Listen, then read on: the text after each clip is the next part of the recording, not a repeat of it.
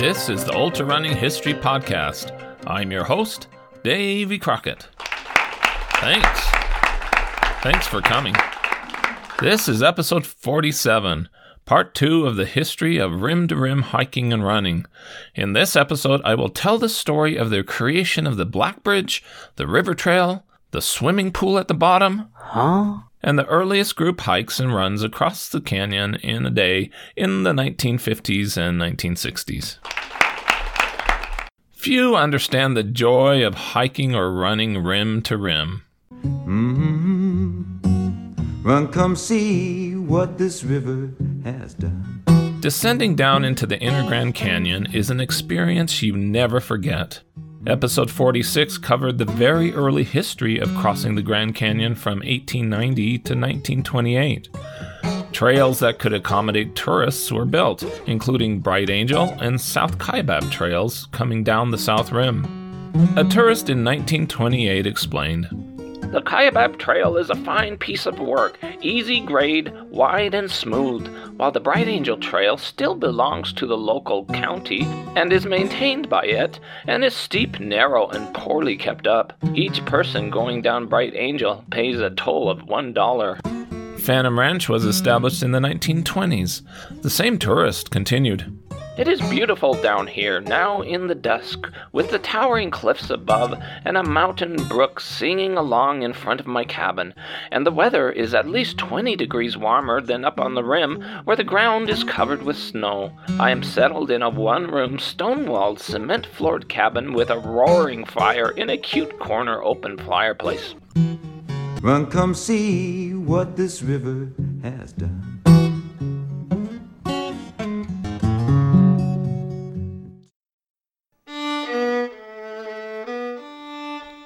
A scary swinging suspension bridge constructed in 1921 spanned the Colorado River, bringing tourists over to Phantom Ranch. The North Kaibab Trail going up to the North Rim was completed in 1928. Multi-day rim-to-rim hikes had begun from both rims. How all this came to be by 1928 is told in episode 46. In 1926, about 140,000 visitors came to the canyon. As tourist traffic increased to Phantom Ranch, a new bridge was needed. The swinging suspension bridge was nearly impossible to cross when it was windy. High winds had capsized it more than once. In using the old swinging bridge, it was necessary for tourist parties to dismount in crossing, the animals being taken over one at a time. This caused congestion and delay at one of the hottest points on the Trans-Canyon trip. One visitor mentioned, "We crossed the Colorado River on a frail-looking bridge, one mule at a time, rider unmounted, and the bridge waving up and down under the weight. Having gained so much weight since leaving home, I was obliged to cross considerably in advance of my mule." Construction began on a new bridge in early 1928 with 9 laborers who established their camp at the confluence with the Bright Angel Creek. The crew soon grew to 20. All of the 122 tons of structural materials were brought down into the canyon on mules except for the massive 4 main support cables. 42 men, mostly Havasupai Indian workers, spaced 15 feet apart, carried the huge 550-foot main bridge support cables down the South Kaibab Trail on their shoulders, about 15 pounds per man. Each of the 4 cables weighed more than 2,000 pounds. The location for the new bridge was about 16 feet directly over the older swinging suspension bridge. You can still see the path going around the cliff to where the old bridge was accessed on the south side. A tunnel on the south side was blasted out, running 100 feet long, allowing for a wider, direct approach to the new bridge. On August 3rd, 1928, the new Kaibab suspension bridge was complete. It would become nicknamed Black Bridge. It was rigid and stabilized by 2 wind cables. The bridge was purposely still narrow to prevent mules from trying to turn around. Today, it receives about 100,000 crossings each year. The Bright Angel Trail on the south side received an important facelift in 1932. The Old Devil's Corkscrew area had been a constant problem from rockfall and washouts. Below Indian Garden, the trail was moved to follow Garden Creek and then to a totally new Devil's Corkscrew. The Park Service reported, Many of the sharp zigzags have been eliminated, grades have been greatly reduced, and a heavy rock guard wall has been placed along the outer edge of the trail. Even the most timid now should feel no hesitancy in taking this scenic trip. About 1929, a railroad man familiar with the trails walked from rim to rim in only 5 or 6 hours. However, he cut many switchbacks, running and sliding down much of the way. New residents moved into Phantom Ranch in 1929, a colony of beavers. They had been cared for by the park in Upper Bright Angel Canyon, but migrated down to Phantom Ranch and started to cut down many of the beautiful shade trees that had been planted there. The park rangers were at first patient with the small residents. Park authorities have felt that the value of the few cottonwoods they destroy in this locality is far less than the value of the beavers themselves and the evidence of their activities as a tourist attraction. There are few places along the main traveled trails where the tourist can see close at hand old and new beaver cuttings. They eventually sent the beavers back up the creek, but they kept returning for many years. Years ago, I almost tripped over one of their descendants while running through the swampy area by the creek at night. In 1922, a small cable tramway was constructed upriver from Blackbridge that was used to monitor the river's water flow. It can still be seen today. Tourists from Phantom Ranch were at times giving thrilling rides in the tram across the river and back, even at night in moonlight. In 1930, Phantom Ranch was visited by about 500 to 600 people from June to September. For some people, the trip down the narrow trails is one of keen delight, while others, it is full of terrors which they have no desire to repeat. They have accommodations of a central dining room, of a large recreation hall designed for dancing, card playing, and other amusements. There was also a gas-powered electric plant, a small orchard of peach trees, fig trees, and an alfalfa tract. The cottonwood trees that were planted had grown to more than 50 feet high. A central restroom with shower baths was completed along with a sewer system. Prior to that, raw sewage was dumped into the Colorado River. "Boo, you stink!" A visitor mentioned, "I would have slept well had it not been for the croaking of the frogs." In 1932, it was observed, Nearly every day we see long trains of pack mules going down through one rim to the other, but the rim-to-rim tourist trips are apparently few. For those who did venture up to the North Rim, they found the prices to be outrageous. A pound of butter was 40 cents, and a quart of milk was 19 cents. In magnificent natural beauty of the American national parks have gone many companies of the Civilian Conservation Corps to further projects which will guard this wealth of beauty against destruction by men and nature. The Civilian Conservation Corps, or CCC, was created in 1933 by President Franklin Roosevelt. This great nation will endure as it has endured. It was the height of the Great Depression, and millions of Americans across the country were out of work. America's public lands needed some work. And in creating this Civilian Conservation Corps, we are killing two birds with one stone. From 1933 to 1936, the CCC was assigned to improve the Inner Canyon. They worked 40 hours per week over 5 days. In return, they received $30 per month. CCC Company 818 arrived in October 1933 and established a camp that was located at present-day Bright Angel Campground. Company 818 is housed in 6-man pyramid tents, with a shack for showers, a newly completed mess and recreation hall, and a few odd tents for this and that and the other. They would work for 3 years during the winters at the bottom of the canyon. During the extreme summer heat of the Inner Canyon, the camp was moved up to the North Rim each summer, in the cool forest where they worked on other projects. These young men made the greatest impact, completing dozens of projects, developing the Corridor Trail region so it could be enjoyed for many generations. The average number of workers there was about 200. It was known as the most difficult camp to supply among all the CCC camps across the country. A massive amount of supplies, except for water, had to be transported to the CCC camp by a United States Army mule pack train down the 7-mile South Kaibab Trail. 50 pack and 10 saddle mules made the trip daily.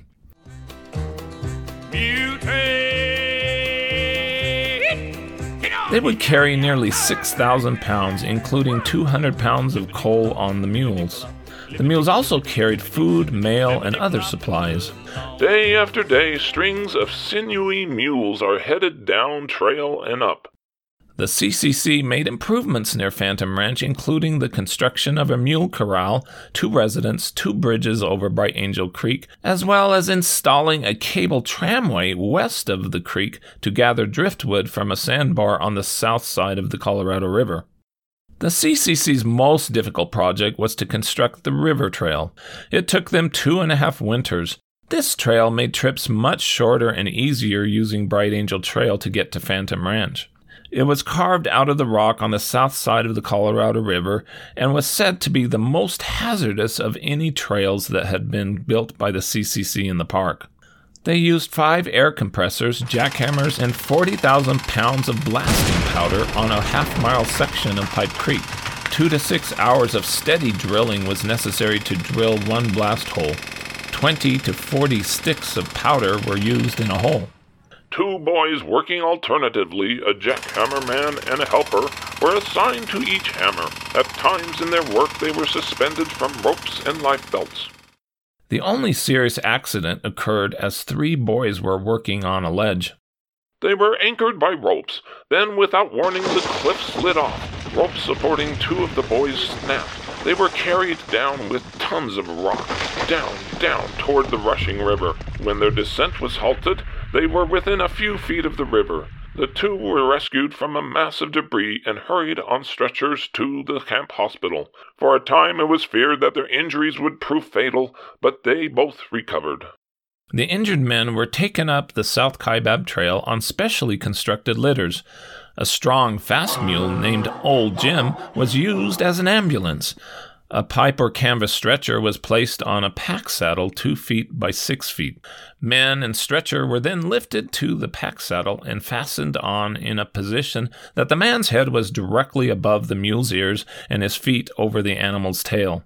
Average time for the trip was 4 hours. Over the years, a total of 37 young men had to be transported out on mule litters. The river trail was finally opened on January 20th, 1936. A veteran mule skinner took the first mule train over it. As a monument that will stand for generations as an accomplishment of the CCC, the river trail was built with tens of thousands of man-hours. Hopefully the next time you run on the trail, you will look carefully at their work and think of the hundreds of boys who worked on it.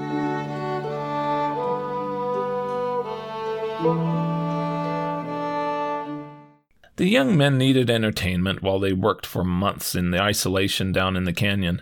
They brought down a pool table to play. Part of it was too heavy for the mules. At a company meeting, more than 100 volunteered to hike up the 7-mile trail and help carry the pieces down on foot. They set out on Saturday morning, and by Sunday afternoon the last piece was in camp. Early Monday morning the table was installed, and it was said to be the best investment the company ever made. The first motion picture ever shown at the canyon bottom was featured in the CCC camp, attended by 105 men and guests from Phantom Ranch. Twice a week films provided by the Army are packed into the canyon. They are silent, often ancient, yet eagerly awaited. The camp supervisor said, "The boys enjoyed and appreciated this more than any one thing that could have been done for them in the way of recreation advantages." The blacksmith taught music lessons and established a band. Musical entertainment put on by the camp was enjoyed. With joyful voice, we all rejoice for CCC. Other activities included boxing, wrestling, spelling bees, and ping pong. A public address system was installed so they could hear the latest popular music records played during meal times.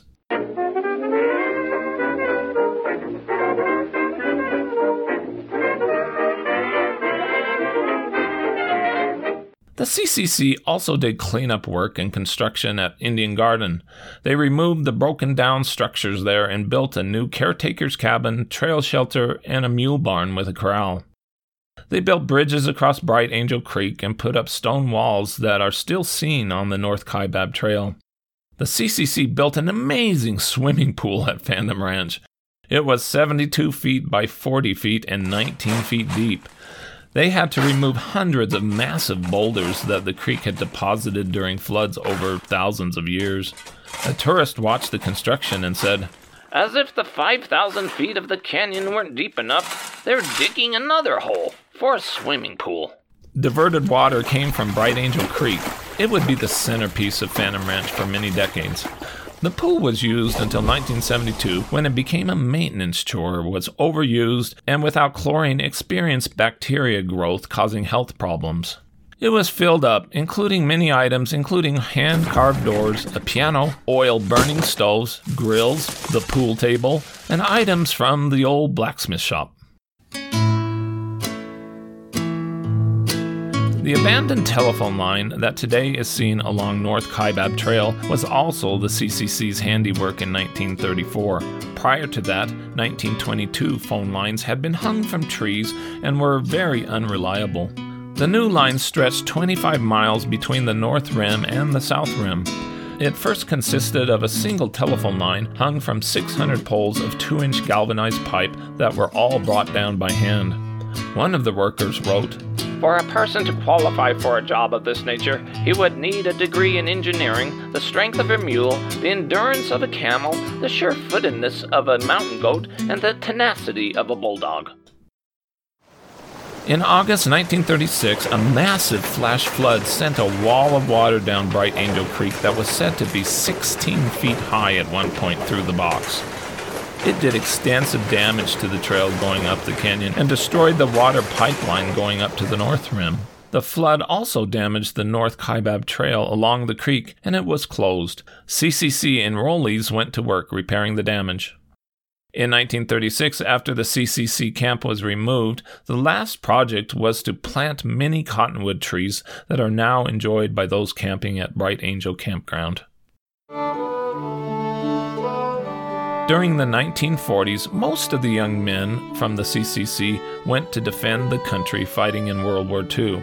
There were not many daring rim-to-rim hikers during that time. Nearly all the journeys across the canyon involved mule rides. Mulebacking is recommended for all but top-conditioned hikers. A few hikers began to make the trek in multiple days, and newspapers would make a big deal out of it. Tourists on the rim would gawk at unusual hikers who came up out of the canyon by foot. One hiker wrote in 1941, "Arrived at the top to amusement and amazement of visitors who had been following our progress with interest and who roamed around us as we rested, snapping pictures as if we were a newly discovered Indian tribe or something." In 1949, Harry Brown, an employee of the Forest Service, said he ran what is believed to be the first double crossing in less than 24 hours. By 1955, hiking into the canyon was being promoted with appropriate warnings about difficulty and heat. A person can pack a sack and descend the twisting Kaibab Trail on foot without guide or fee. However, the penalty for running out of energy within the canyon can be high. It is possible to telephone from any of the several stations along the trail and have a mule sent to carry a person out, but the charge is high. Travel light is a wise motto. Charlie Thornton of Tucson, Arizona should be recognized as the founder of Grand Canyon Rim-to-Rim Hiking in a Day. In 1947, he started to volunteer at the Arizona State School for the Deaf and Blind and established a wrestling program. 2 years later, he was hired full-time by the school. When Thornton first came to the school, there was no physical education program available for the blind students, so he organized it. A student remembered, "So many blind students would sit on the mat or on the sidelines. He would always try to get them motivated because they were afraid and hadn't been encouraged to try physical activity." The Lions Club built a gym, and friends donated equipment such as chin-up bars and exercise bikes. Thornton built a running track with special posts and rails to guide the boys as they ran. NBC aired a news segment on the unique track. In 1953, Thornton established a hiking club at the school. Boys in the club became very fit hiking local trails in the mountains around Tucson and scaled some high mountains. Thornton came up with the idea for some of them to hike rim to rim across the Grand Canyon. In April 1956, Thornton had those interested run 2 miles each morning before breakfast on the special track. Thornton explained, "In addition to keeping them in excellent physical condition, hiking develops their mental horizons, broadens their accomplishments, and gives them a rewarding outdoor experience. They're wonderful kids." In May 1956, Thornton, his sighted 12-year-old son, and a photographer led 2 completely blind boys and 4 partially blind boys down South Kaibab Trail destined for the North Rim. Thornton said the boys had an excellent sense of balance, timing, and seldom stumbled. Going down the trail, the completely blind keep in touch, usually hand on shoulder with the man ahead. They follow well. They are used to hiking single file. Rough terrain holds no terrors for them. If the path becomes unusually difficult or hazardous, the leader sings out, and the blind place both hands on the hips of the man ahead. It only took them 2.5 hours to reach the Colorado River, where they crossed the Black Bridge. Then they bathed their feet and patched their blisters on the banks of the Colorado. By noon, they reached Ribbon Falls, showered under the spray, and ate lunch. They rested at a power plant near Roaring Springs that furnished electricity for the North Rim and to the station to pump water up to the North Rim. Climbing up was more difficult, and they used a rope. Here the leader fashions a rope with his waist extending back on either side. The boys line up between the ropes. Then they grab the ropes with each hand and skillfully respond to any command or movement of the leader. The last 5-mile stretch was of course grueling. They arrived at the top at 7 p.m. for an impressive 12-hour crossing. In 1958, Thornton led a second group of 8 boys from the school across again and finished in 11 hours. In 1959, sadly, Thornton was fired from the school after 10 years of employment because of a difference of opinion over administrative matters. The public was outraged and sent in many letters of protest into the newspaper. Mr. Thornton has become a second father to the boys. Thornton appealed. A closed hearing was held with deliberations for 4 hours, and the firing was upheld because of, quote, insubordination. In later years, Thornton said he was fired because he did not have a college degree, although he suspected that envy might have been involved. The programs he developed for the blind children had surpassed those programs for the deaf, and that caused a rift. The school soon dismantled all that Thornton had built, including the gym and the track. In 1960, 22 hikers participated, including 7 blind boys from the school. Some of the boys had previously made the trip. It was thought to be the largest group at that time to ever hike across the canyon. Thornton said of the boys, "They seem to feel if they can cross the Grand Canyon on foot in one day, they can do almost anything." That year, they were all together at Ribbon Falls at the hottest time of the day, and then some faster hikers went on ahead. It was difficult to keep some of the most ambitious boys in check as the distance to the top got shorter. 2 could stand the slow pace set by Thornton no longer. They lit out for the top on a run, and despite being more than a mile behind, they passed all the hiking club members but 2. The hiker first to finish that year was Dave Gross in 9:35. They all finished by 13 hours. After returning home, a sighted participant was questioned why in the world anyone would take blind kids to see the Grand Canyon. He wrote, I submit that those blind boys saw more than do half the hurrying tourists, for I know that those boys smelled the fresh fragrance of the pine trees in the chilly morning breeze, heard the whirl of wind through the junipers, tasted the hot dust along the downhill trail, and shivered through the waist-deep crossings of Bright Angel Creek. In crossing the mile-deep chasm on foot, they achieved something few sighted visitors ever will equal. What about the first woman? Anita Harlan, age 22, studying anthropology at the University of Arizona, was the only woman in the 1960 Rim-to-Rim group and is believed to be the first woman to complete a rim-to-rim hike in a day. Harlan said, quote, I've hiked with men so long that they are used to me. There just aren't many women who like to go hiking, I guess. The climb up to the North Rim was very slow, but she finished her single crossing in 10 hours. In 1961, because Thornton could no longer train the boys from the School of the Blind, their association with the annual rim-to-rim hike came to an end. He said, "Keeping their interest and enthusiasm high has become too complicated."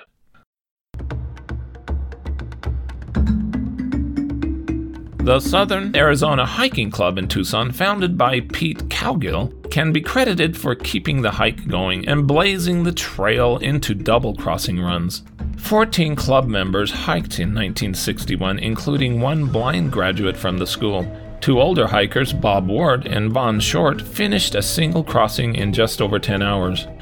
During this hike, Eber Glendening, 33, a civil engineer, and Bill Faust accomplished the first witnessed double crossing to, quote, prove that it could be done. In the heat of mid-June, they stopped at each Bright Angel Creek crossing to dunk their heads in the water. They had stashed some food and a flashlight at Phantom Ranch, but it all was stolen by the time they had returned. Glendening said, "I was so mad that if those thieves had been around, I'd have tossed them into the Colorado River." Some tourists generously invited them for a fish dinner. "Between us, we had split 1 can of beans and 1 can of pineapple, and were so hungry we would have eaten anything that moved."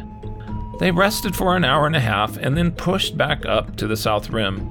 Reaching the Tonto Plateau, they had to talk each other onward and upward and stopped every mile for a rest. It would take a half-dozen wobbly steps before they got their hiking legs back. Glendening further added, "When we slipped or stumbled over a water bar, we couldn't see because of the darkness. We tried to fall toward the inside." They finished in 20 hours, 40 minutes. "We'll never do it again, but we're glad we did it once to prove that it could be done." 2 others from the club finished a double crossing in 1962. Ted Marley and Joyce Wickham. Marley did it with a lighted cigarette hanging out of his mouth. The best time up to that point was about 19 hours. In November 1963, Alan Uriton of Williams, Arizona, lowered the fastest rim-to-rim run with a time of 3 hours 56 minutes, beating his previous best of 4 hours 15 minutes. It was written in the newspaper, "With apt promotion, the run through the mile-deep chasm could become a unique sporting competition." On Memorial Day 1964, Charlie Thornton, age 52, ran a double crossing. He had always been the guide for the group and wondered how fast he could run across. His first crossing took about 6 hours 30 minutes. He rested for a half hour at the North Rim and then ran back down and reached Phantom Ranch at the 11:55 mark. There he filled his 2 canteens. His nourishment was a few caramels, some prunes, and honey. After resting another half hour, he continued.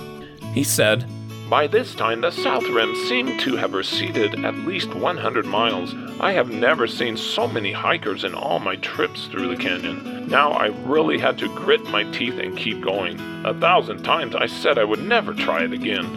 He reached the top at 9:25 p.m. for a time of 15 hours, 55 minutes, which was the new fastest known time. He signed the register and plopped down on an air mattress in a waiting camper.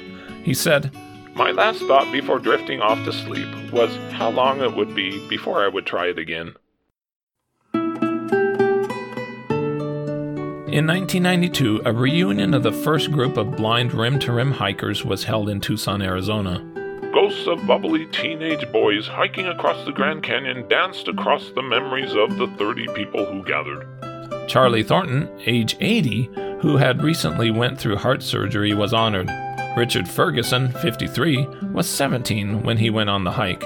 He said, "It was physically very tiring, but mentally very exciting. Charlie wanted us to do kinds of things so we could be equal to sighted people who had these opportunities available to them. We never had the opportunity before Charlie. He gave me a lot of confidence and helped me learn to meet new people and try new things."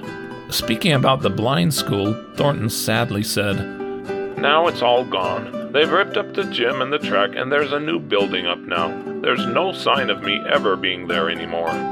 But Thornton's students were living monuments of his presence. They were truly pioneers of Grand Canyon rim-to-rim hikers and started it all. In June 1993, Thornton went missing after he failed to return from a morning hike in the Santa Catalina Mountains above Tucson, Arizona. His car was found in the foothills. Sadly, his body was found at the bottom of a 40-foot dry waterfall. His hiking pack and water bottle was found at the top of the fall. A nice tribute was written about him in the Tucson newspaper. He did more for those kids than anyone had ever done before. Charlie Thornton was truly the father of Grand Canyon rim-to-rim hiking in a day.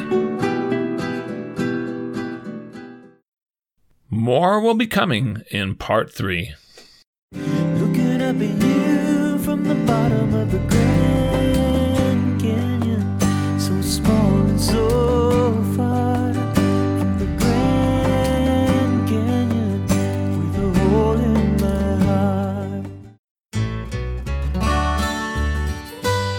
With that, this is Davy Crockett, and this is the Ultra Running History Podcast. I hope you run fast and far, enjoy life, get outdoors, and most of all, stay safe and don't take unnecessary chances.